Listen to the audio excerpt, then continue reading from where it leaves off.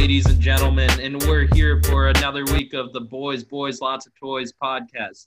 I am Jake Gilman. Our normal introductee, Justin Page, is out for this week, so I'll be giving you the laydown of the episode. We're starting out with the headlines of the week from Mr. Daniel Inserpi, followed by a Zambi ad.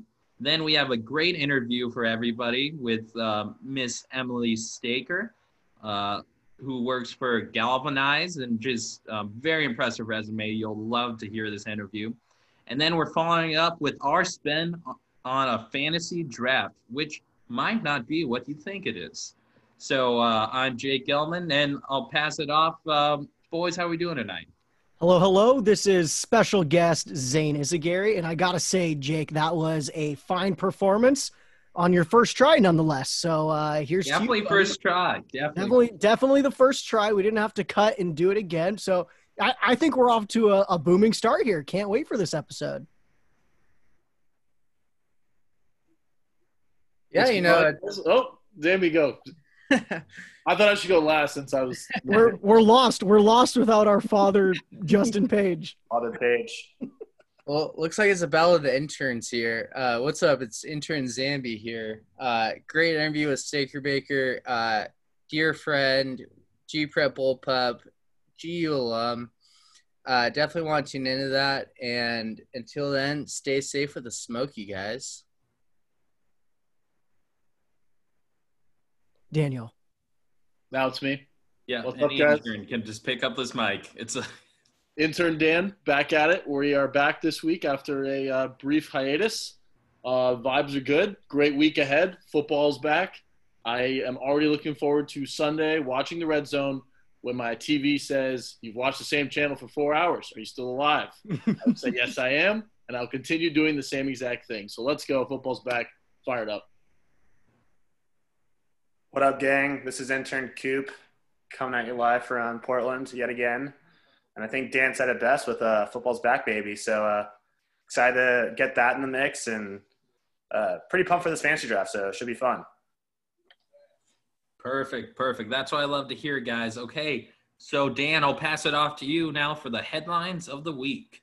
All right, headlines of the week. We've had quite an off season. Where we're going to get real football stories. Where we're going to see a season. It's finally game week, and the biggest story has nothing to do with football. Odell Beckham Jr.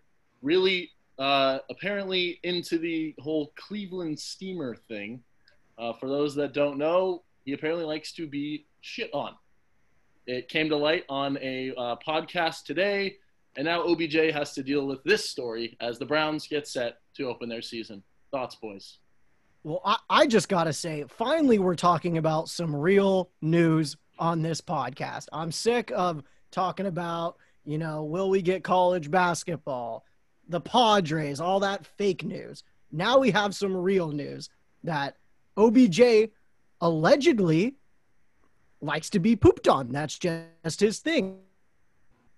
And you know what it is, folks. I don't think we should shame him for it. No, I mean, I think we should have guessed it because he did request a trade to the Browns. So, subconsciously, there's the name there. Also, they get shit on every game usually, so that makes sense. And I think it's nice because now we can finally retire the Cosby sweater, phrase, because that's insensitive, Bill Cosby's a monster. I'm proposing we now call it the Odell chain. Ooh, I like that. I also like all of the little puns that have come out of this. You hear people saying, the Browns, of course, Odell's on the Browns. I never thought Odell would be the number 2 wide receiver. So I'm here for the puns. I like this. Oh, great. Yeah, winners of this week are fantasy owners who have Odell Beckham Jr. Yep. Because you have been given a carte blanche check to write whatever you want for the best team name in your fantasy league. Yeah. Speaking of great fantasy names, I think Cooper actually had one of the better ones that I heard with. Did you draft CeeDee Lamb? Is that who it was? I did draft Mr. CeeDee Lamb, and I haven't made the official change yet, but I do believe my new name will be one of CeeDee's nuts. So pretty pretty excited to make that official. And if I don't win a game this year, at least I have probably the best name in the league. So Are you worried that this Odell news could affect your team name, prestige?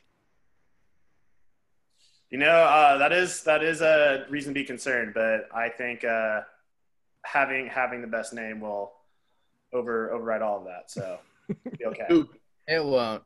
I thought drafting CD where you took him was a little bit of a reach, but you have to get your guy if that's going to be. Oh yeah. No, The intangibles. The intangibles. I had that name envisioned for like the entire draft, so I was like, I need this guy. So Coop's marketing department has been pushing for this guy all draft. I love it. Real quick too on OBJ, he has addressed this news on social media, perhaps with his latest post on Instagram. He says, "Can't knock me off my pivot, no matter what shit is thrown my way." I applaud that. Thrown or gently flopped. If you look in the comments, there is a heavy dose of poop emojis. So the internet Heavy deuce? remains Is there a heavy deuce? That's my joke. some heavy duty shit in the comments. Get us off the poop talk, please, Dan. All right, Get us out of here. Off the poop talk, but we're going to stick with football. It's been quite an off season for the quarterbacks drafted in the 2017 NFL draft. Let's just remind everyone of the order of that draft. With the second overall pick, the Chicago Bears took Mitchell Trubisky. With the 10th overall, the Chiefs traded up to get a guy by the name of Patrick Mahomes. And with the 12th overall, the Texans take Deshaun Watson. So two of those guys, one has obviously won a Super Bowl. Both of them has signed lucrative contract extensions. And then you have Mitch Trubisky, who is named the starter for the Chicago Bears. Hey, all I'm hearing is these other quarterbacks are eating up all the budget of their team, and this is why we can have Robert Quinn and Khalil Mack on the defensive line.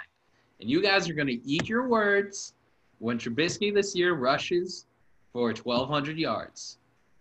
I just wish we could get through one episode, just one It's episode not like he brought up the headline. That's without not his Jake fault. bringing up Mitchell Trubisky every single episode. I'm just sitting in my house drinking tea out of my Bears cup, and then Dan just walks over and just slaps me across the face with this Deshaun Watson and Patrick Mahomes talk. I'm the victim here, and I will vehemently defend Mitch Trubisky from these just untrue. I guess they're not even rumors. You haven't even claimed anything. He's going to do great.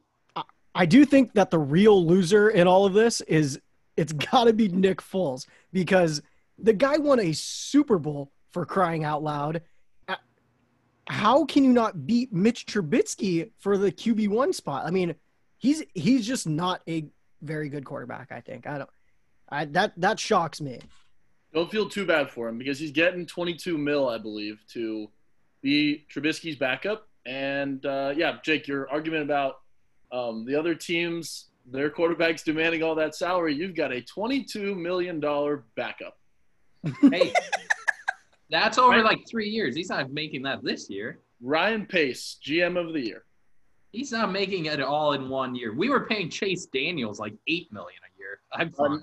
Nick Foles' contract, 4 years, $88 million. Are you fucking kidding me? That, according to my math, is about $22 million. Okay, fair enough. But you don't know which years they're split out over. A lot of math. Still, with Mahomes' budget, that's $50 million a year, right?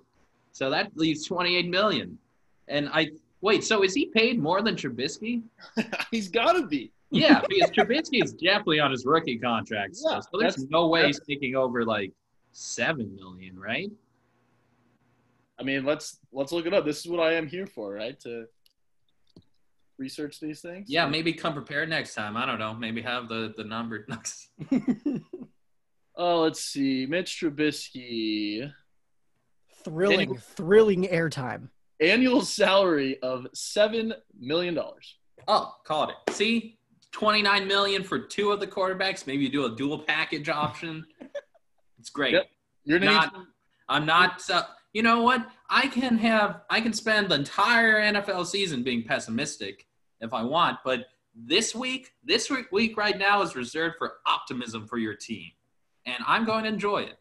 Hey, you can run a lot of Philly special. We know Nick Foles can catch the football. Matt Nagy might get creative with his stupid play card that says BU on it. BU apparently is not very good because last year the Bears offense was putrid. But hopefully, Jake, we can have some more, optimism going into this season. BU, more like PU. Oh, boy. Are we going back to Odell on that one? Okay, next. Done with football. We got to go back to the world sport. Novak Djokovic, this tennis thing that happened over the weekend, didn't think tennis was going to make our way into the headlines, but Novak Djokovic being straight up disqualified from the U.S. Open for just, harmlessly hitting a little line judge in the back of the court. What do we think of this? Because I was stunned that this was a rule and that it prompted an automatic disqualification. Zambi, go first. Well, so I was actually at lunch with our own and dear Jake Gilman here, and I was mentioning that there is a $375,000 wager placed on Novak to win the Open, and it would have netted $15,000. And so I just want to know what that bettor is thinking right now. That he got disqualified on that little circumstantial I don't even know. I don't think it's just one bettor. I think a lot of people probably bet on him. Well, he's the only guy I know in that field. Like, who are these? Who plays tennis right now? Where's I don't think I could name more than 6 tennis players even at my best. But that's impressive. It was so funny when Zambi told us this, and then 5 minutes later we look up at the TV and we're like, "What do you mean disqualified?" Faulted. Why is that so severe? Can we find any kind of comparison in other sports? What would you have to do that just prompts an automatic disqualification? Well, I think, if you compare it, right, it was a line judge that he hit, with the ball because he was frustrated and just hit it backwards. Yes. And it hit this old lady in the throat, right?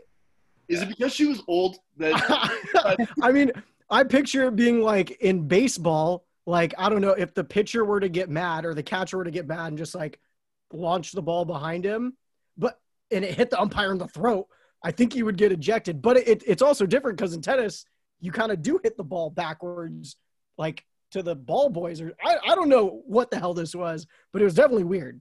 My first thought was there shouldn't be a line judge that can't deal with getting hit with a tennis ball.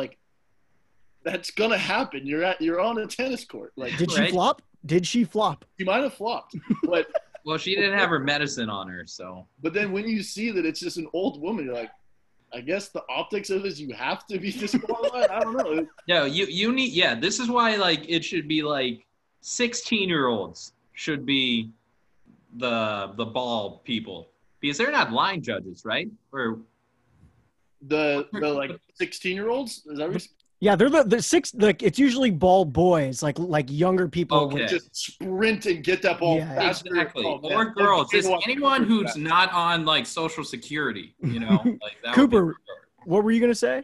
Oh, I was just gonna say that this whole thing kind of reminds me of when you're playing ping pong with your boys, and I'm not sure what the correct term is, but I think it's whenever you forget to serve it back, you have to take your shirt off, and your opponent gets hit you as hard as he can in the back. Oh, the ping pong. Ping pong. Yeah, imagine they did that in real tennis, and Djokovic was frustrated, could just hit whoever he wanted. The ref missed a call. They have the video replay. You get to just blast a ref. Yeah. Honestly, I think Cooper, you just proposed a way to increase tennis's viewership. Oh, I would watch every tennis match if that was. Well, isn't there a way that you could punish him by maybe he drops the set, he is behind in the match, but just to be nope, you're out. Yeah, or a fine. Have they not heard of fines? And just match instantly over. Everyone goes home. What? Tennis? Yes, I can't think of another instance, or at least the last time where just someone was disqualified in the middle of a sporting event. Because obviously with sport, with team sports, it's very rare because there's usually nothing an individual can do that's so bad that they disqualify a team during the game. But, yeah, it was absolutely baffling. And one other honorable mention headline that I just thought about, so it's not going to be the greatest. Big possible recruiting news expected tomorrow for our Gonzaga Bulldogs. Oh, Forget what yeah. the guy's name is. I believe he's from Oregon. Ben Gregg, right? Ben Gregg. Great Zag name already. I love it. 2021. He's going to commit tomorrow. And we just continue to not rebuild, not reload, but just strengthen. You know what's the best part about this recruiting process to me is Ben Gregg had already said Gonzaga was like his dream school, but we weren't recruiting him like as hard as normal. I don't think we had even offered because we were still holding out for Banchero. Right. Now, as soon as Banchero committed, then we're like, okay, Ben Gregg. But this entire time, like Arizona's been going after him, like Oregon, UCLA. So this guy, Ben Gregg, just said, oh, no thanks. Like Big Dog Gonzaga just entered the table. And to do that to the Pac-12 schools, tasty, it delicious. would be so sweet, so sweet. Yeah, like when do we become that school that can just be like, oh, yeah, we'll just not talk to our 4-star for a while. We're just going to go after the 5-star. Okay, we'll fall back and we'll get this 4-star. That's probably going to go to the NBA too. But there we go. Those are the headlines, boys. Well, thank you, Dan. And I think that leads us to our ad by Zamble. Well, I don't know if you guys know this a lot, but Seattle is the scene for music nowadays. It's well known as the incubator for rock bands like Nirvana, Soundgarden, but it's also where Kenny G, Sir Mix-a-Lot got their start. Don't forget about Macklemore. Kind of a hipster. Not a fan of him. Psh. Heart, don't forget Kenny Loggins. And that is your Zambi ad. All right, that was our Zambi ad. And now we're going into our interview with Emily Staker. Bloom, bloom, bloom. All right, here we are with the Boys, Lots of Toys podcast. We have a very special guest today. We have Emily Staker, not only a G-Prep Bullpup, but your Gonzaga Bulldog. And so we're really excited for what we have here today. We have all the boys minus Dan and J-Page right now, but let's hop into it real quick. So, Staker, tell us a little bit about yourself. Yeah, so I just got sworn in as an attorney by your mom, which was awesome. And I graduated from Gonzaga in 2017. I went to the University of Denver for law school. I'm back in Spokane now just because I kind of finished during the pandemic and it didn't really matter where I lived to do what I'm doing. So I'm in Spokane. It's been great to be back. I am getting my master's in tax from Gonzaga, and they gave me the option to come back on campus. And then I thought about what I was like 3 years ago and if I would take this seriously. And so I'm doing it all virtually this year, which is great. But I do miss going on campus, but I do not miss being around undergrad students. So that's great. Hey, that's awesome. And so aside from the law stuff, you're doing some work with Galvanize. Can you tell our listeners a little bit about that? Yeah, so I serve on the Leadership Council of Galvanize. It's a nonprofit organization that I joined a few years ago just through a friendship really with Laura Oakman, who's one of the most veteran sideline reporters in the league.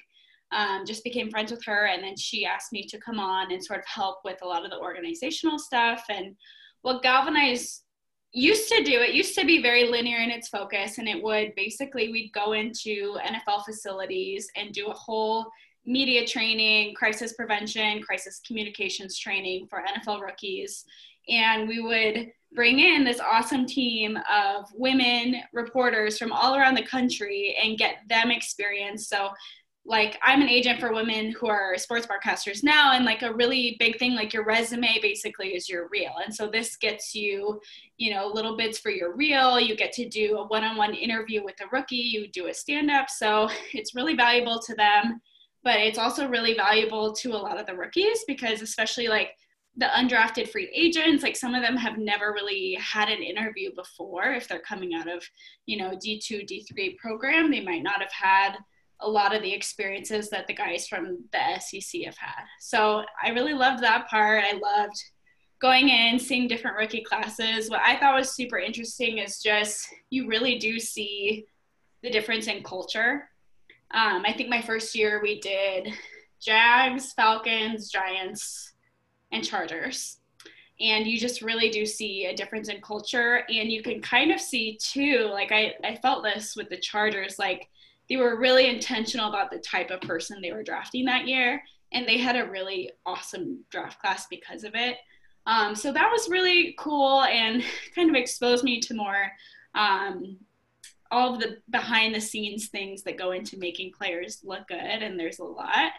But Galvanize has really grown since then, especially this year with the pandemic, because so many women and men in this industry got put on furlough, or they were let go, or maybe they had just started the job search or graduated, and now there's like no jobs in an already hyper competitive industry. So we've been doing so many new initiatives to get women hired.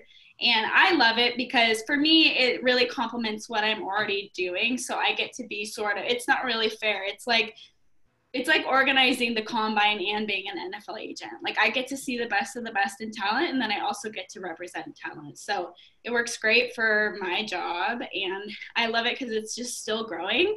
We now have 2,000 women who are part of Galvanize. So it's really awesome. Like you just create this amazing network of women, and it's times like this year that have been so crazy that you really realize how valuable it is. Definitely. Wow. That's awesome. So for all your experience, so you've already graduated law school, you're getting a master's in tax law, or not tax law, just tax. Yeah. And then you have all this experience working with the NFL and like sports broadcasting. So what kind of would you say is your ultimate career goal? Like dream position, where would you like to end up at?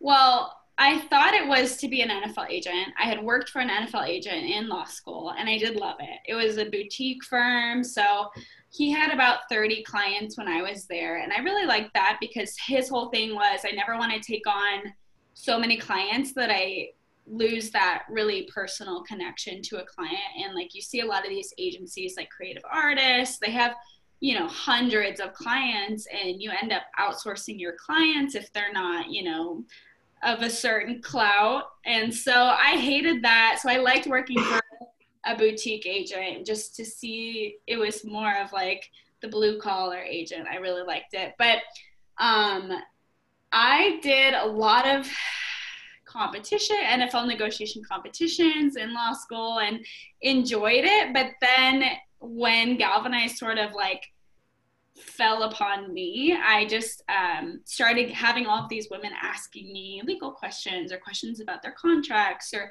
help getting ready for a negotiation. And so I just had a moment where I was like, holy shit, like I have all these women who are already asking for help. Like I should, like, it's already coming to me. Why don't I just go down that path? And it has been so rewarding because like so many of my clients were my friends before. And so to help them get paid is awesome. And so this is really, I think, you know, I'm happy to be right here for now. And I've got a really good roster. I'm pretty happy with it this year, just given how shitty this year has been.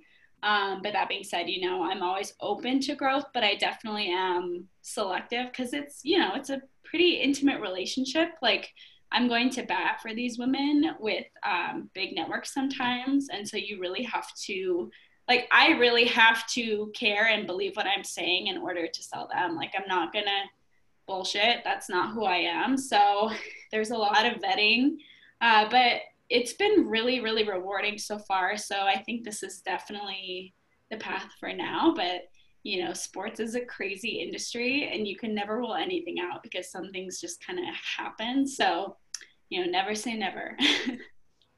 Now this year, obviously sports have changed pretty vastly for athletes, but you kind of alluded to it earlier that with the coronavirus, obviously that's affecting reporters and female reporters. So what has been sort of your biggest challenge with that? Well, for the clients that I have, I would say the biggest problem has been getting them credentialed, because a lot of them do live game coverage. And so especially the NFL has been really weird about it, because the NFLPA has been really strict. We don't want anyone on the field that isn't like an essential person, which could be like a random equipment person who gets paid minimum wage in their eyes. But because of the rules, like, those people are good, but live media coverage isn't. And it just sort of isn't, doesn't even make sense, because most of these teams aren't going to have any fans. I know Denver's going to have some, they announced today, but there's going to be so much room in the stadium. So that's been kind of a frustrating process, just like working with the different teams to get my clients credentialed. Of course I understand the safety aspect of it, but like, I care about my client safety too. And the great thing about broadcasting is, like, you shoot from 6 feet away usually anyways, and you're not like jammed together doing your stand-ups next to, a bunch of other reporters, or like next to the team. So it's just been like kind of a process of getting back to logic, because I think, in situations like this, people just get really scared, or they try and just come up with these broad sweeping rules that don't really make sense. And if there's anything that I've learned, it's just like, in a time like this, like, you just have to be creative and flexible to make things work. And I really do think that's the key to, especially with the NFL, like, keeping it running smoothly, fingers crossed. So we'll see. But that's definitely been the biggest challenge for the women who have jobs. And then for the women that I represent who are still in the job hunt, it's just been getting hired, because networks and teams are now like pretty cash dry, because the advertising dollars have changed. And going back to innovation, like, they haven't quite figured out how to innovate and get the same monetization from advertising that they would ordinarily, last year with the status quo. So we'll see. I think that they will eventually, like, again, with the physical space and stadiums, I've heard they're going to use that for advertising. So that could be great. But getting cash back into networks and teams' pockets, I think, is key to getting people hired again. So by the physical spaces, you mean like large banners or something over like open seats? That's what I've heard. And so, I mean, that's great. If you have a primetime game and you have this huge ad, like, that's a lot of advertisement, You really got to hope the team's winning, though, the home team at least. Or else you're just like, oh, God. Yeah, right. Yeah. Just going to associate, like, I don't know, GoDaddy with a missed field goal behind it. Yeah, exactly. Now, I want to go back a little bit here, because you kind of mentioned in your introduction that you were recently sworn in by Chris's mom, yes, Judge Shelley Zamblin. The Honorable. The Honorable. Now, that's good, because I don't know if you know this, but I am actually in my third year of law school right now at Seattle U. Okay. And so how did you what was your whole sort of thing with the bar right now? Because I know it's quite convoluted and complicated. So I really lucked out. And this was great, because I was already in summer school. I'm an idiot. Like, so I was doing law school until May, did law school finals, had 3 days off, Memorial Day weekend, and then started my summer school for my tax program. And then I was going to have 6 weeks. And then at that point, they had told me that they were going to delay the bar till September. So it actually worked out perfectly that you're supposed to give yourself 10 weeks to study for the bar. So by the 6 weeks of my summer school, that next Monday was going to be 10 weeks of taking the bar. So I was going to go straight from my summer school to studying for the bar. So about halfway through my summer school, I get an email from somebody that I graduated with, just being like, "You lucky bitch, I hate you." They're all in Colorado, and I'm like, why? And I look, and it's because Washington granted diploma privilege. And so then I get an email from the Bar Association telling me that I was, I could get the diploma privilege just because I was enrolled to take the bar and I hadn't deferred it. And I feel so bad, because there were people who decided to defer to take the bar in February and they didn't get diploma privilege, which is so unfair. Because I was enrolled to take it in September, I got it. And so I ended up not having to take the bar exam. So I got like a full like vacation. Like I haven't had a full vacation in like 4 years. And so because I got diploma privilege, like I actually got some time to breathe before this new semester started. And I was able to just like really focus on my job, which was awesome, and just like really get ahead, get organized. And it was crazy. Like I was kind of in shock. Like, you know, it's like the LSAT sucks, but go ahead. Oh, sorry. Did you like just check multiple sources before Yeah. you really believed it? You're like, no way.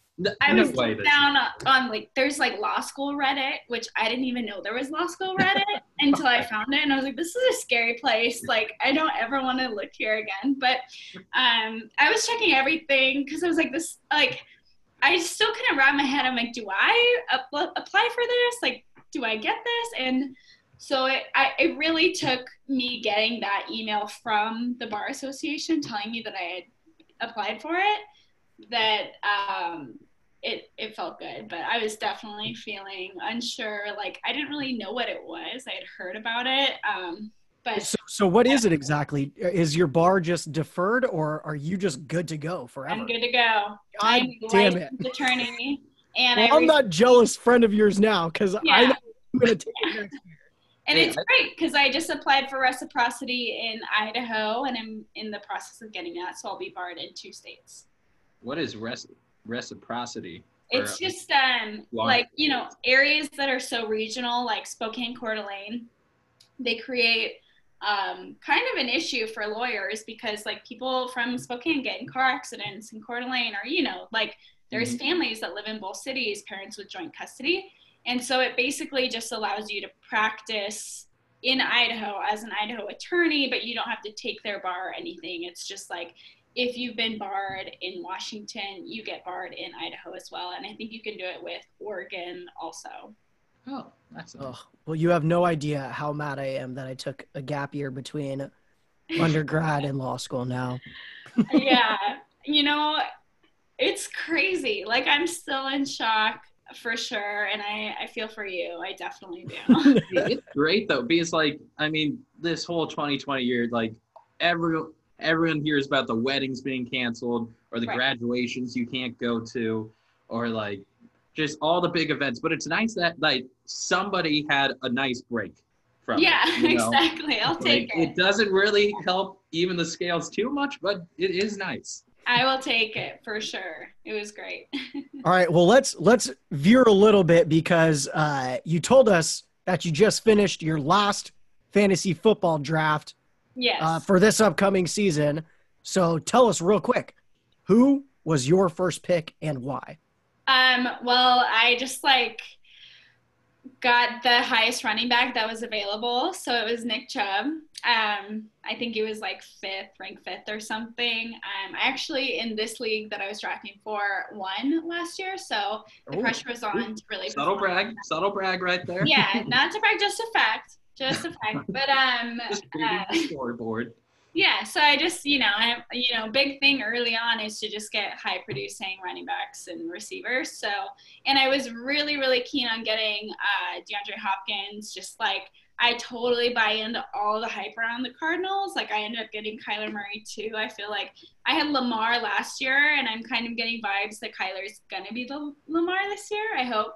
I really think that this year he's going to turn it on, and now he's got some pretty serious offensive weapons to do so. So as much of a Seahawks fan I am, I'm definitely riding the Cardinals train a little bit, just purely out of self-interest.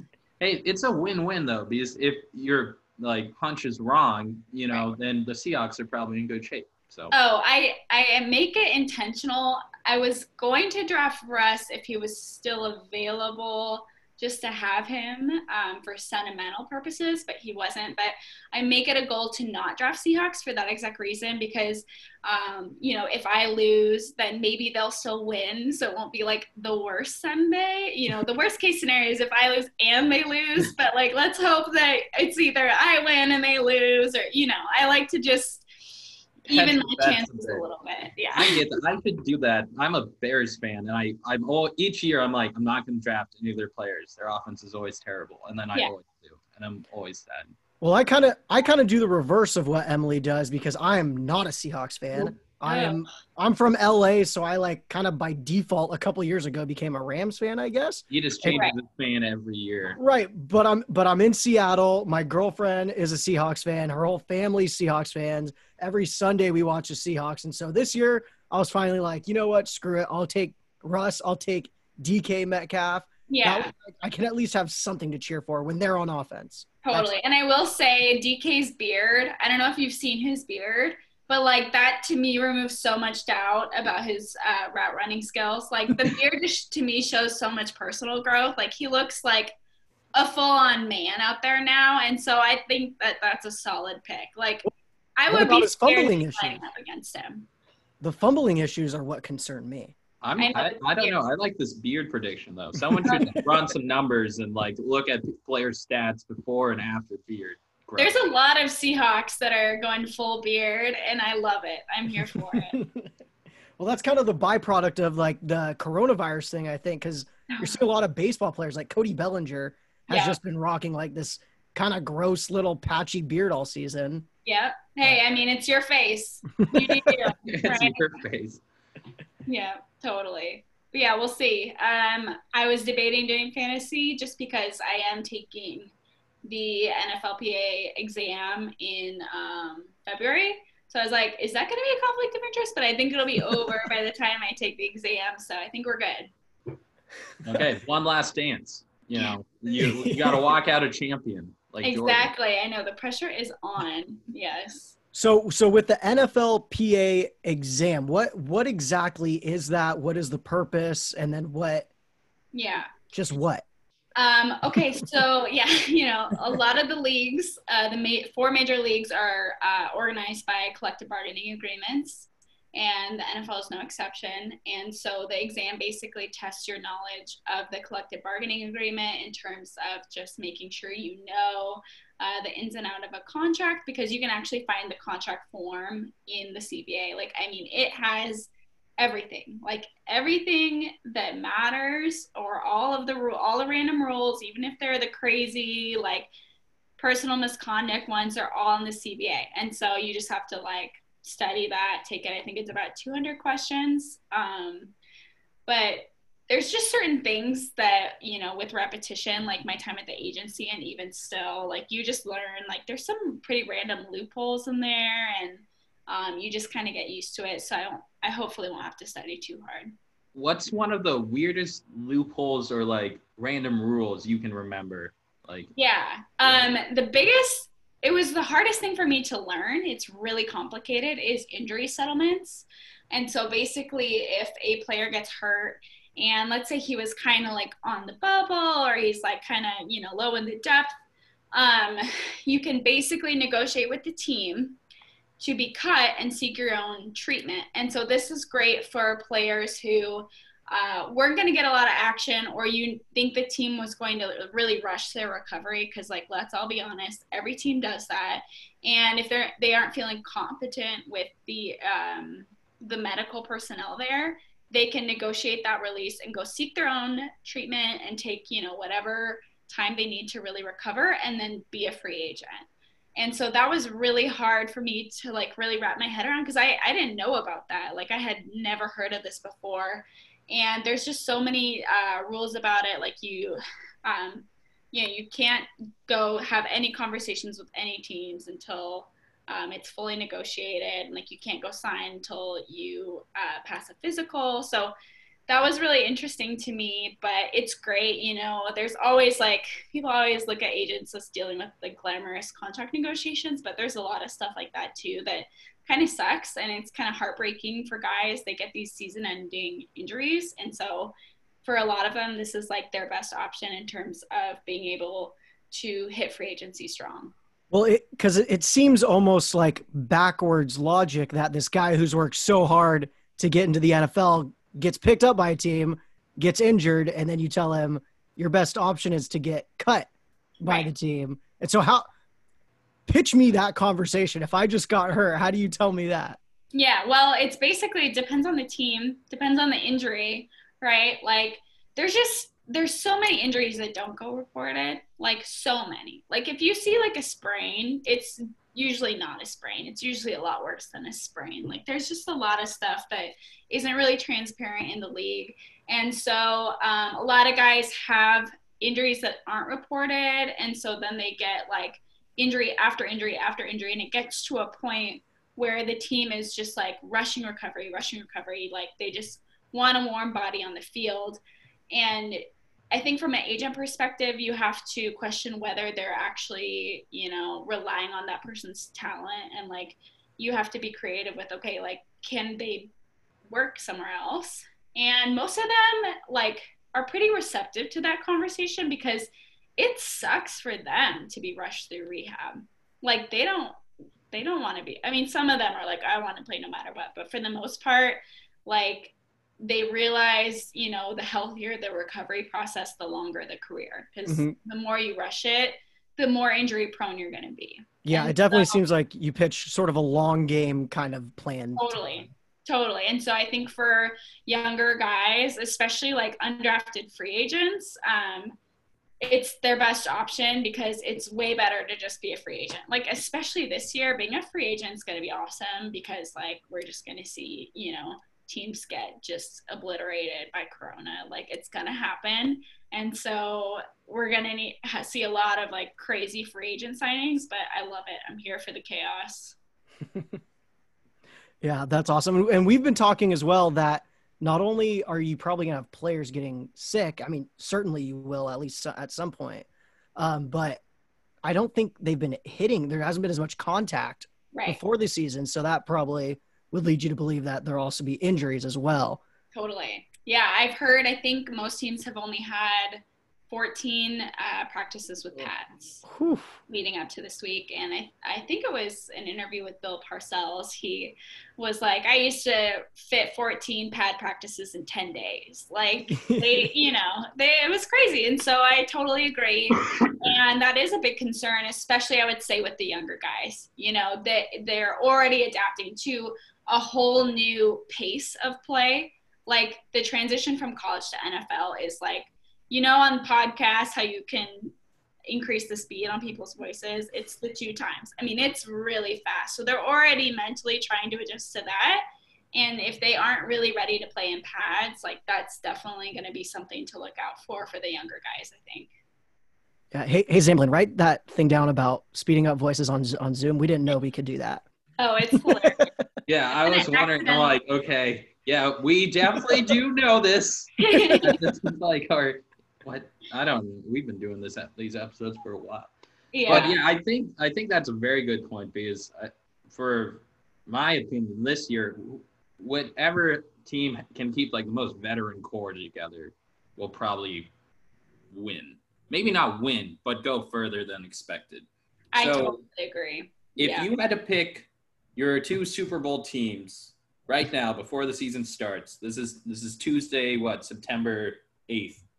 Who do you think is going to the Super Bowl?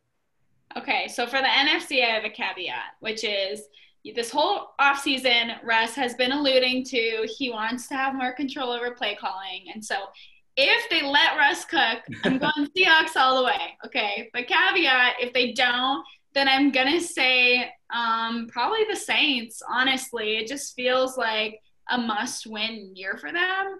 And their offensive talent is insane. And, like, granted, yeah, Drew's old as shit. But, like, you don't need to be that young and fresh to make that offensive line work. And their defense is pretty good, too. So I would definitely say just, like, being coached by Sean Payton, they have the best chance in the NFC. And then AFC, I really think it could be the Ravens' year. Like Lamar could get more and more refined. I know a lot of people think it's not a sustainable model, but I really think that it could be the real deal, you know? And so if he is a little less reckless and just avoids injury this year, I think they have a really good chance also. Good points. Now, are you buying in to the Tampa Bay hype at all this year? Well, I'm a little biased because Tampa Bay is actually the leader in the league for hiring women. and I'm friends with some of the coaches, and they recently hired a woman who I am great friends with, and she is in their scouting department now, so I'm really excited for them. But I really don't know. Like, I think Tom might just be there to have fun. Like, I don't know if he's really serious. Like, and that could be good. Like, maybe, you know, fun Tom is better. Like, maybe he feels a little looser. Maybe he might, you know, get crazy and eat a strawberry and, like, turn it on. Like, we just don't know. But they're going to be really fun to watch regardless. Just, like, Tom and Gronk back together. Love that. I think adding Fournette, you know, the reason most people didn't want to sign Fournette is not because of his performance on the field. It's because how he acts off the field. And so that's definitely going to be interesting. Like, you have a lot of really strong personalities on that offensive line. So that'll be interesting. But their defense rocks. Like, their defense is great. So Grady Jarrett kicks ass. I mean, they're going to turn it on also. So we'll see. But I don't know. I don't think Tom's going to really have that Patriot mentality. So we'll see if he can adjust. Oh, man, you better hope the Bucs don't beat the Saints week 1, or else this prediction is going to seem silly. Well, they'll play them again, so. Oh, redemption. I like it. You're focused on the end of the season. Always, yes. All right, well, we're all Zags here, so let's transition from the NFL to a quick Gonzaga talk. What do you think's happening this year? What do you think about the incoming freshmen? The Philip Petrusev leaving? I know this is a loaded question already. Right. Basically, what are your thoughts on this upcoming year? Well, if it happens, you know, I think big caveat. I think it'd be a great year. You know, that's the shitty thing about last year is, like, everyone's like, this is the Zags year, and it's, like, so on brand for Gonzaga to, like, just not have a true March Madness and the year that they could really go all the way. You know, the year I graduated and you guys graduated, like, that was the year they made it to the championship. So I'm a little spoiled with nostalgia there. But, yeah, I think Mark Few has shown us that he's really capable of getting young talent, like, ready to play. So if he continues that, then I think they've got a great chance to do well this year. Yeah, awesome. Go ahead, Jake. Go ahead. Oh, no. And I was just saying, like, I hope I think I was reading somewhere where they're saying November 25th is when they're trying to start the league now. And then with a lot of, like, the tournaments, like the pre-tournaments, like, just happening in Orlando, because apparently Orlando will just host any sporting event. Right. America's bubble. Exactly. America's bubble. Is it the cleanest bubble? Who knows? But yeah. It's tough. It's so tough for college athletics because they can't do a bubble. If they do a bubble, then they're admitting that college athletes are athletes and not students, right? And so they just fundamentally cannot do a bubble because then the NCAA would have to treat athletes like athletes, and that will never happen. So we'll see. You know, there might be some exception if they, in the sort of conference playoffs and stuff like that, like, maybe they can get away with it, especially considering a lot of the learning is already online. You know, they might be able to justify it. I think that's best case scenario, but I think we're seeing, like, without bubbles, it's really hard to pull it off. Like, baseball has made that clear. You know, all it takes is a few guys not taking it seriously and games get canceled. So we'll see. Right. And I think a lot depends on college football and what sort of happens with that, because you're seeing, like, school, like the SEC is kind of saying, let's go for it. Right. You saw the Big Ten and Pac-12 immediately say no, but then the Big Ten's kind of inching back maybe. And the Pac-12 signed some contract with some COVID testing scientists, and so they might be backpedaling. So it'll be really interesting to see what happens just this month. Actually. Totally. And the way it looks now, there's going to be so much legal backlash for the Big Ten just because they've been so unclear about the decision-making process, and a lot of parents have written being like, look, whatever it is that prompted you guys to cancel initially, like, just tell us what that information is, and they aren't being forthcoming about that.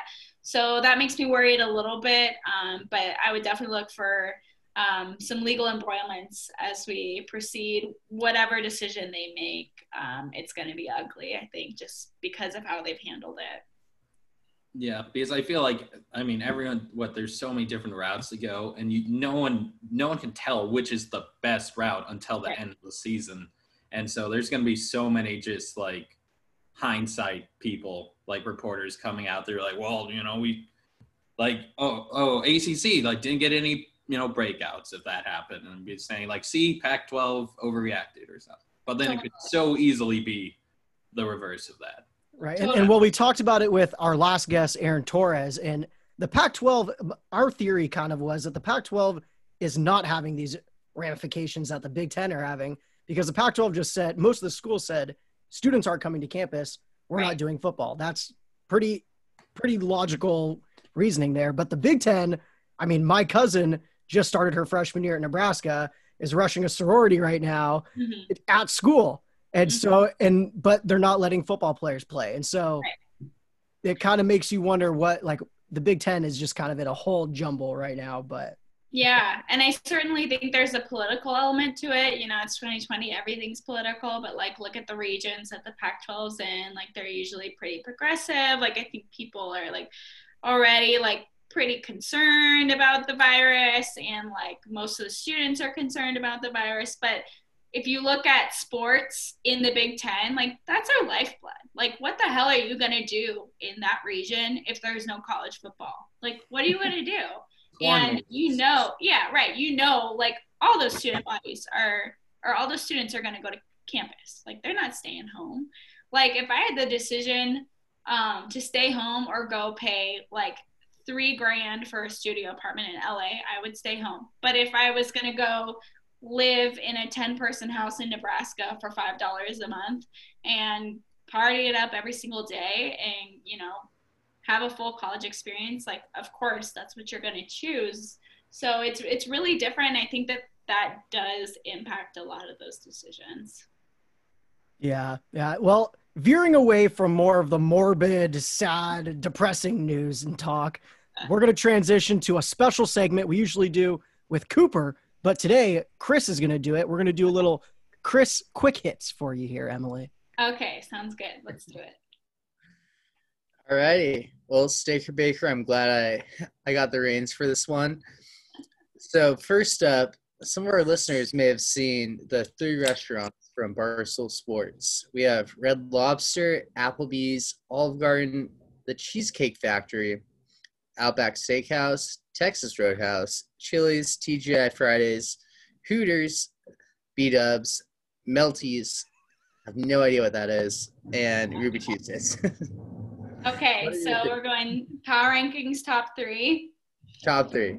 Well, I think the obvious choice for number 1 is Buffalo Wild Wings, like, no question. My idea of a great charcuterie board is the family bundle from Buffalo Wild Wings. So to me, that's just number 1, no question.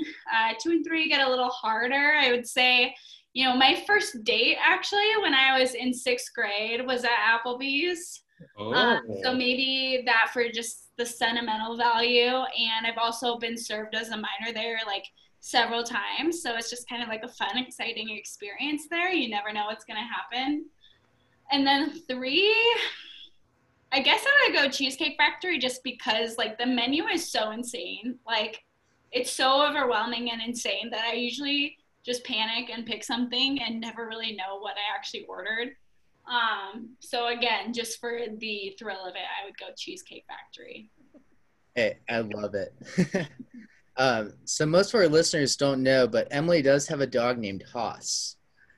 What is Haas's favorite treat?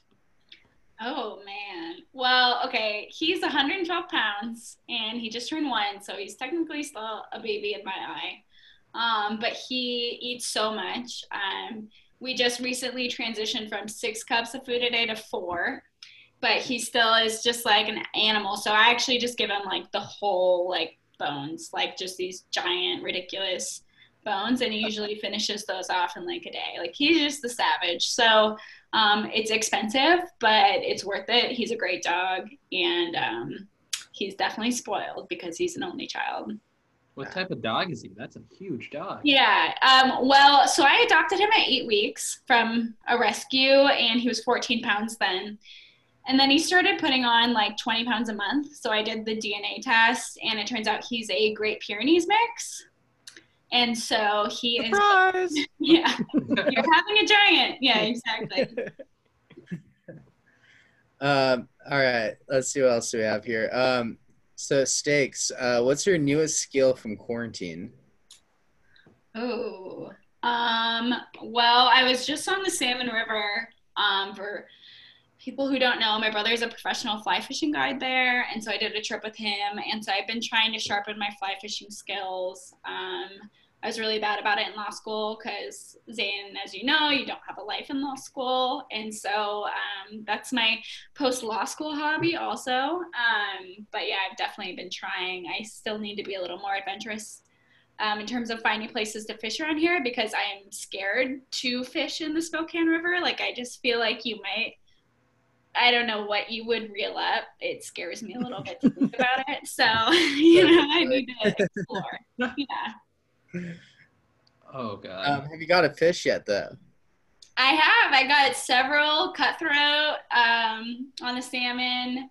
I did the Middle Fork, which isn't like a notoriously great fishing river, but it's so stunningly beautiful that it was fine. I was getting little nuggets, but it's so clear that it's really fun to watch them like come up and deliberate if they're gonna bite or not. Like, it's a great experience. I love it. Yeah. Staker, I don't think I've asked you this question before. I very easily could have, but if you're a breakfast food, what would you be and why? Oh man, that's easy for me. Breakfast burrito all the way. I just feel like I have a big thing with like sampling breakfast burritos everywhere. Like it's the one thing when I travel, like I always want to get a breakfast burrito and like rate it in my own personal rankings. I've had some really good ones lately. I had an awesome one in Missoula the other day. But yeah, to me it's easy. You can eat it on the go. Like you never know what you're gonna get inside, but it's usually got all of the best things of breakfast inside. So Where's the best breakfast burrito that you've had? okay, so the best one I've ever had is in Stanley, Idaho, where my brother lives. It's this little, recreational town basically, but there's this place called the Sawtooth Bakery, and it's so good, but they have the best one I've ever had. Okay. Oh, man. So do you have like a notebook filled with like all the burrito information? All here. All up here. All here. Okay. I like Just it. a memory. Yeah. That's Jake, law didn't you school, hear right? law And school, masters. tax? You just never forget breakfast burritos, Like Burritos are easy. You're at that our point. most educated guest so far. So thank you. Well, none of you have called me doctor yet. So. Oh, yeah. Excuse me. Doctor. Dr. Staker. Exactly. Dr. Staker, Esquire. Esquire, absolutely. I had no idea, like, if Esquire actually had any significance. I would just see people using it. And so I was like, can I do that? Like, I had to actually do research to be like, can I do that? And it was like, it doesn't really mean anything. And I was like, fuck it, I'm doing it. So I, like, added it to some of my, auto signatures. It's been really fun. Maybe we should do that for the podcast, Yeah. BB Lot Esquire. Why not? Why not? Oh, geez. All right, well, we'll wrap up Zambi/Cooper's quick hits here. Staker, what advice do you have for our lady listeners if they want to get more involved with sports? Be the best at what you do.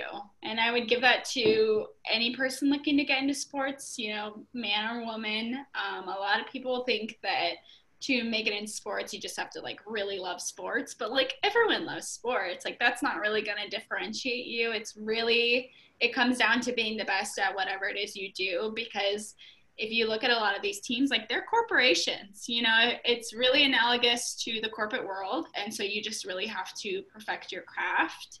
and get that experience wherever you can. And then eventually I think you get those skills that you can transfer it into the sports world. And of course, it's a bonus if the love for sports is there. Okay, that's awesome. Well, I'd like to personally thank you as a friend and as a intern. Of course. I love it. Are you paid? Is this paid labor or partial college credit? Yeah, partial college credit. At certain schools that accept it, some certain online schools. I love out it. of country. University of Phoenix. Yeah, well, we're still working with them. They're being Right. strict, but Great. we would love a lawyer to help us. So Yeah, I've got you there for sure. Awesome. Well, thanks, guys. This is great.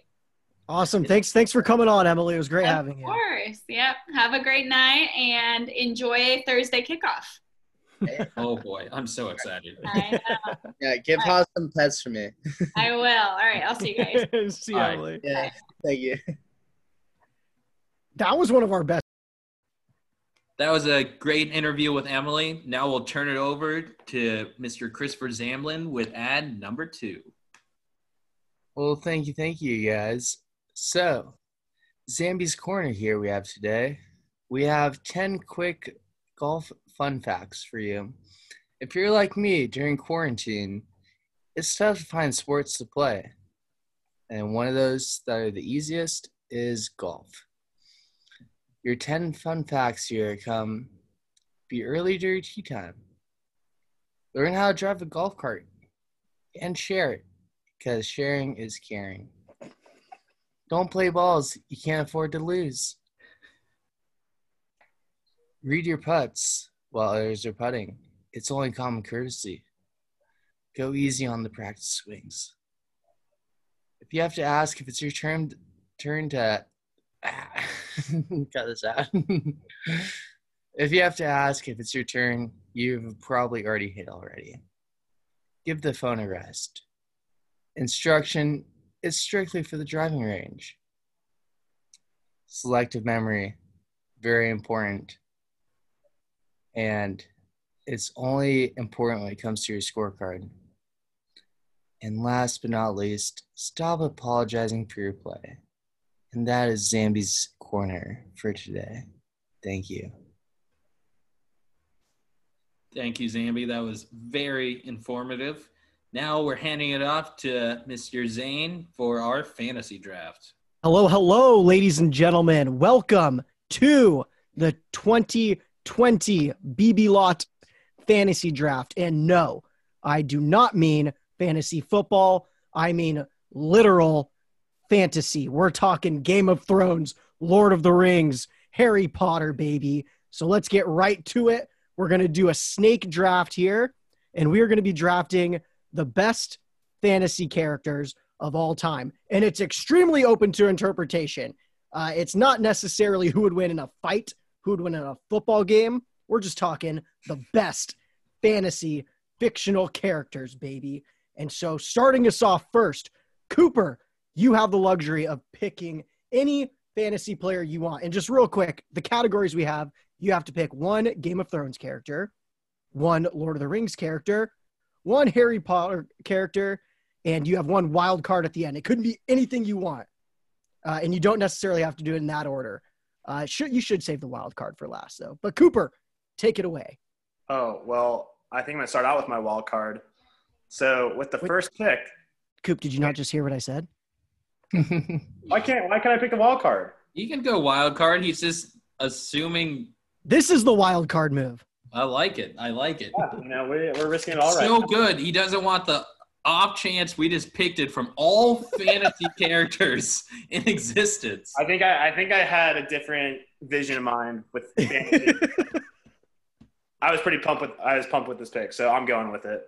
So first pick in the 2020 BB Lot Fantasy Draft, I'm going Chronicles of Narnia, Aslan. Lock it in. Ooh. I mean, I was worried about you going a wild card number 1, but I think that makes up for it. That is a phenomenal pick, honestly. Yeah, a badass character. I did my homework. I studied the tape and had to do it. So he's my guy. Low key, I mean, I don't think you needed it. I think it's a horrible pick that you did that first because I don't think anyone was picking that first. But that scene where he gets killed in the first Chronicles of Narnia, that's one of the scariest scenes in any children's movie ever. That's true. They just very casually sacrificed a sentient lion. And I think the fact that like Liam Neeson plays that character just gives it like a whole other edge. Great point. Great point. All right, Jake, take it away with your first pick. All right. Okay. With the second pick, I thought he was going to be off the board, honestly, with the first. I'm taking Gandalf the White, Lord of the Rings. I mean, what can I say? The guy does it all. You know, he's the overseer of the plan. You know, he dies and resurrects. He's giving advice to everybody. Everybody likes this guy. But he gets down and dirty in the trenches, you know. Sword, staff, doesn't matter. Gandalf the White, lock it in. Question, is there any reason you didn't go Gandalf the Gray? While he does have great fireworks skills, he just felt a little too rustic for the way my franchise is being built. Awesome. Well, I will go next with the third pick. I'm going to go from Game of Thrones, and I'm going to pick one of the most lovable characters of all time. I'm going to go Hodor. Ooh, great blocking.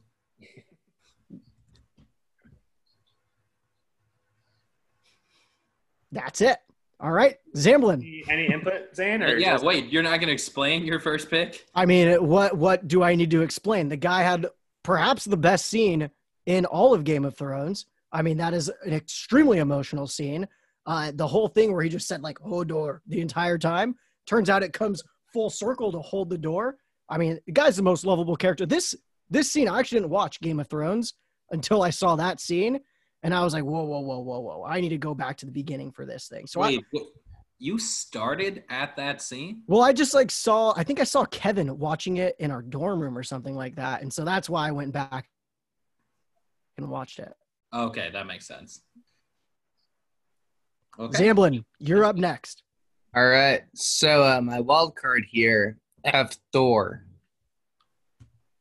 The reason Thor from mythology or the superhero?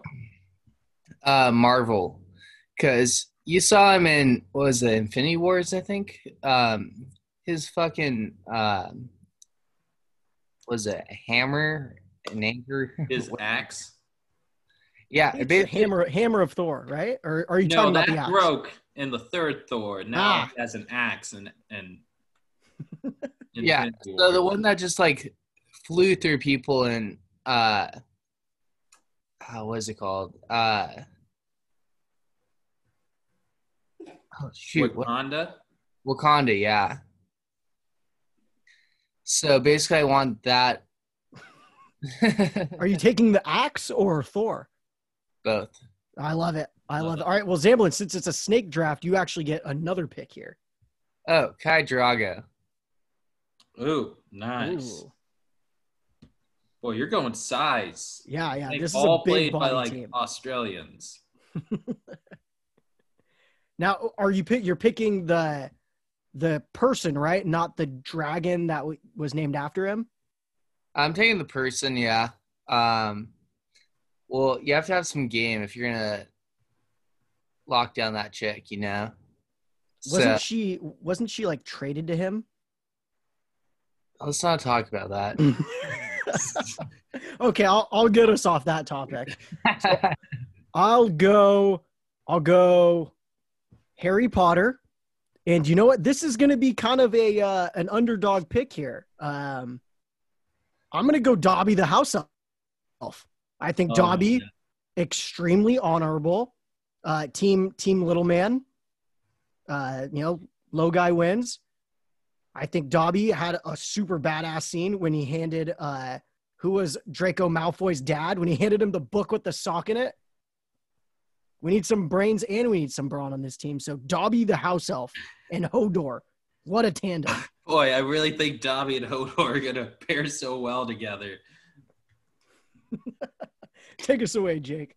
Okay, I'm gonna go for Game of Thrones, and I'm gonna take Bronn. To clarify, this is the sellsword. This is Tyrion's friend and like Jaime's friend, not to be confused with Bran the crippled. Ah, okay, good clarification. Not wheelchair guy, cool mercenary guy who just sleeps with everybody, you know? And he starts out at the bottom, scraps his way up to become a lord, survives the series. Very impressive. I think he and Gandalf can do great things paired together. Quick question for you. Did you know that actor does one of those Audible books that's supposed to put you to sleep? I've never listened, but that little just like British accent, ooh, it sounds so soothing in my head. Okay, I like it. So he's our sleep maker. Cooper, your second pick and third pick. Ooh, gotta go back to back here. With my second pick, I think I'm gonna go Lord of the Rings. I'm gonna go Legolas. Oh, badass pick. Yeah, you know, great flow, great with the bow, can't go wrong. So it's my guy. I gotta say, was that too easy of a pick though? Was it too obvious? You know, it might be, but I mean, it was on the board. It was, you know, if we're comparing this to the NFL draft, it's when you have a quarterback that falls the second round, got to take him. So that's what we're doing. I don't know. I pictured more of the Marcus Mariota pick, just kind of a pretty boy pick. You know what I mean? Yeah, he is a pretty boy. Well, you know what? He's going to shoot you down with the bow and arrow. So joke's on you. No, Gandalf can block it with his magic. And then my third pick might be a bit controversial, but we're going Harry Potter. Give me Voldemort, baby. Oh, Ooh. boy. Whoa. Just total badass, doesn't give a fuck. And dies. But not until the last movie, so. That's true. He had it. Well, actually, technically, before the series even started. Technically, he died. Yeah, he was dead. He died twice. Well, Maybe three Like times. every book he dies. Yeah. we don't read books over here, so. Well, it's movies too, Cooper. The same thing happened in the movies that happened in the books. You know what? I'm not basing this off Des. I'm basing this off his performance when he's alive. His KDR is off the charts.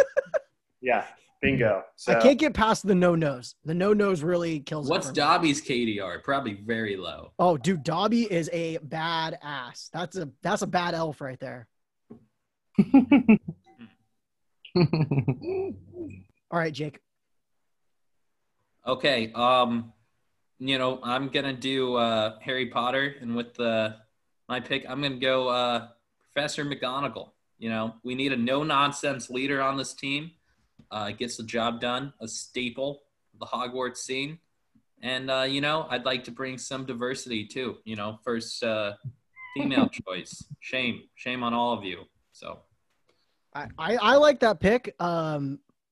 She intimidates me. She's intimidated me since the beginning. So I hope that Hodor and Dobby can sort of meet that challenge. But Jake, I'll go next. I'm going to go with my Lord of the Rings pick here. And I think I'm going to go not Smeagol, but Gollum. I'm going to go Gollum. Ugh. Blah, blah. No. Like, that's the sound of you choking. I think that was a terrible pick. Great pick. I love Gollum. I don't really. Schmiegel's kind of the nice guy. We need that dual personality on this team that can just fire these guys up. I think, you know, while Gollum's freaky little guy, I think everyone kind of liked him. He's kind of a likable guy. I don't know. I don't think tries to choke to death like 5 people in the movies. And he fails all the time. I've never just seen him successfully choke a person. Everyone roots for an underdog, Jake. I mean, you're rooting for Trubisky, for crying out loud. Yeah, I mean, Trubisky, Gollum, same exact person. I don't know. Gollum could have a better arm. All right, Zamblin, your last 2 picks. All right. Well, thank you for giving me the benefit of the doubt here. Lord of the Rings, we're going to go Smeagol. Ugh. Possibly a worse pick than Gollum. No. He's very loyal. He's not loyal. Is he? He gives in to Gollum. He loses to Gollum. Yeah, so the matchup, clearly Gollum wins. It's not where you start. None of us really know what happens in these movies or books. What do you mean? I know what happens in these movies. I guess I just speak on Zambi's behalf. I know that my scouts in my department, we smelled a little something in the air that Zamblin was going to pick Smeagol, and so we went Gollum right away just to beat him to it. Cooper just saw the end of Harry Potter 6 and was like, Voldemort's on a winning streak. I think he's got this. That's where it All goes. right. So in terms of Harry Potter, I'm going to go Professor Snape Ooh, a nice pick. because he's a hoe. And I'll leave it at that. What? What? Can you explain that one, Zamblin? Well, I mean, do you want me to? Yeah. Yes. So basically, Professor Snape has his own interests out for himself. And so he'll do whatever it takes to win. And that's what I want. But how is he a hoe? Because he's a hoe is the self-interest, you know?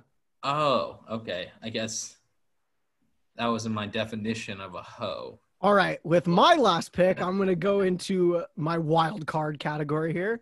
And boys, I'm going with a huge wild card here. Oh, boy. I'm going to go Popeye the Sailor. Popeye the Sailor. And I like this guy a lot. He knows how to turn it on, turn it off. He's got the biggest forearms in the league. He knows his way with the ladies, Olive Oil. She's crawling all over him in every single episode. So to me, this is a no-brainer. Popeye the Sailor. Surprised he's still on there. That is true. Is he? I guess he is fictional. I don't know how we were describing fantasy. Olive Oil fantasizes about him all the time. Fair enough. Great argument. Great argument. Okay. For my last pick, I need a personality. I need a leader who can gather all this talent and just direct it to where it needs to go. That's why I'm taking Mushu from Mulan. You have Eddie Murphy giving the pump-up speech to this bunch. Game over. Plus, he has firepower. So that is a phenomenal pick as well. One of the most underrated Disney animated characters, I would say. I actually watched Mulan probably about a couple months ago during the whole quarantine movie thing. I forgot Eddie Murphy was Mushu. Yeah. Well, what made me realize his value was Cooper and I watched the new Mulan this Friday. Terrible. You know why? There was no Mushu. There was no dragon. No Eddie Murphy. No fun.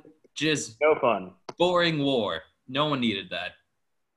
2 thumbs down. Wow, 2 thumbs down from Jake on a movie. That's how you know you can't like it. But Cooper, take us home. You got the last pick, Game of Thrones. I hope you watched it. I hope I did too. But with my last pick, I'm taking no other than Arya Stark, baby. She killed the Night King. Sold. Can't go wrong. That is a very strong pick. I was toying with Arya too. I just didn't think she would mesh well with Gandalf. It was the only problem, but I love the pick. Now, real quick, can you guys tell me what you were thinking in these picks? Because I don't really know what I was thinking, and I don't really know where we went with this whole thing. But Cooper, what was your strategy in picking your team? Because you have Arya Stark, Legolas, Voldemort, and Aslan the Lion. I think I was, if we're making the NFL or just any sports analogy, I think I'm going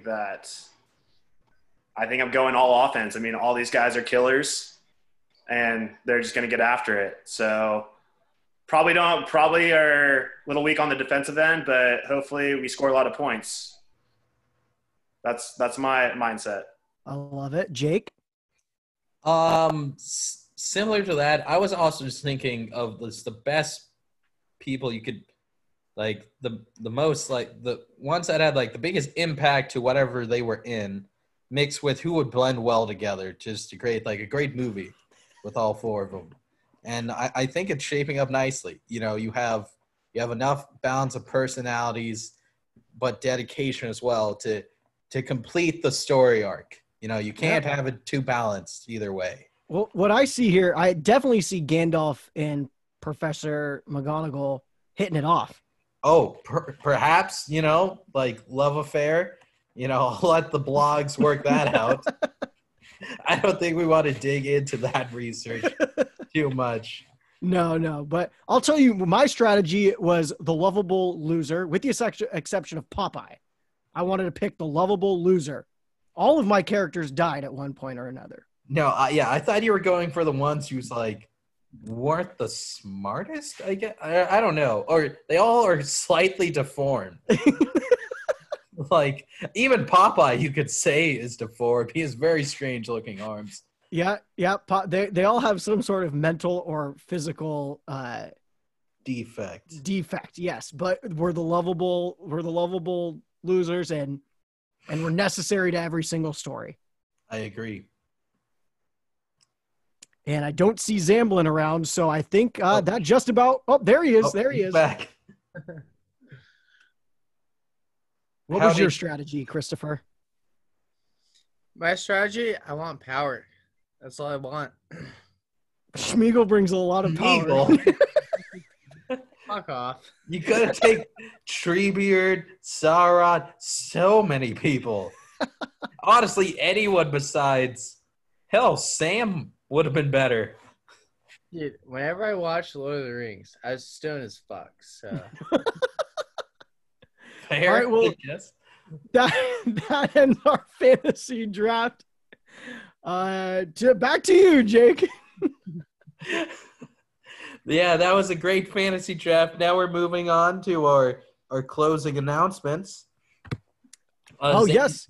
Yeah. I think our first one we have is a quick update on the bubble bracket challenge. We don't have to discuss it too much, but basically, before tonight, the joke was on Jake with the Raptors pick, and it still might be, because while they are back, he still needs them to win the whole thing. But the rest of the competitors have all now lost one of their picks for the championship game. Granted, no one picked the Bucks, but myself, Dan, Paige, Coop, and Zambi all picked the Bucks to make the finals. Jake, how are you feeling?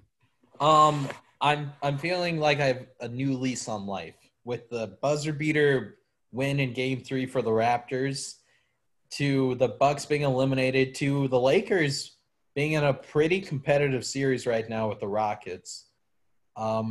I think I'm in good shape. I think the Portland pick did hurt me, but if the Lakers lose, doesn't really matter because then no one had that even corner of the bracket right. So I'm feeling more comfortable than I was. Honestly, before I was really just wrapping my head around eating all the wings. Well, you're looking better. I don't know if you're looking good, but better for sure. That being said, next closing headline, we have another competition to announce, ladies and gentlemen. This weekend, and this weekend only, our own young Jake Gilman will be competing against his girlfriend, former guest, Izzy, in a 9-hole match play golf tournament, baby. How are we feeling, competitors? We have Izzy on the show now. Yep. Jake better come ready to play.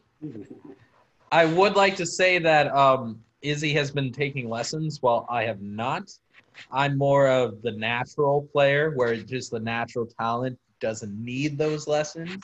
I've only taken 2 lessons, and mind you, I picked up clubs, owned my own clubs at the end of June, thanks to Jake. Jake has been playing, for a while, so I think he has an advantage over me. I don't know. If anyone who I've played with in the last 4 years would not consider what I do playing golf. So I think that's discredited right off the bat. But we are excited for this matchup. It will let us know who is the best golfer in the household. Me. Cooper, I know this is kind of your specialty, but have you thought of any sort of punishment or reward for this match play? We can't do this without a punishment. You know, it's funny you mentioned that. I mentioned something when I was with Jake and Izzy this past weekend, and you may not be familiar with it, Zane, considering that you are not on the app TikTok. But I suggested that the loser has to do the WAP dance. Oh, yes. Yes. Not agree to this. This is all conjecture. Well, it's proposed right now. I vote That is what I have to offer. I vote yes because I want to see Jake do that, and then I can finally be TikTok famous and go viral. Oh. I We don't have think I one can yes agree to and it. one no. Jake, on live air, the gauntlet has been dropped. What would be your rebuttal then? I would do a dance on TikTok. I don't think my reputation could recover a WAP attempt. Plus, I don't think my knee could take the WAP attempt. I think all you would see is me blow out my knee like 5 seconds in, and it would just be an even sadder video. Could we see some sort of modified attempt? Could WAP be the background music for an Izzy choreographed dance? I'm doubling I down. like that. Izzy choreographs a dance, but it has to be WAP. Okay, I'm down. I double down.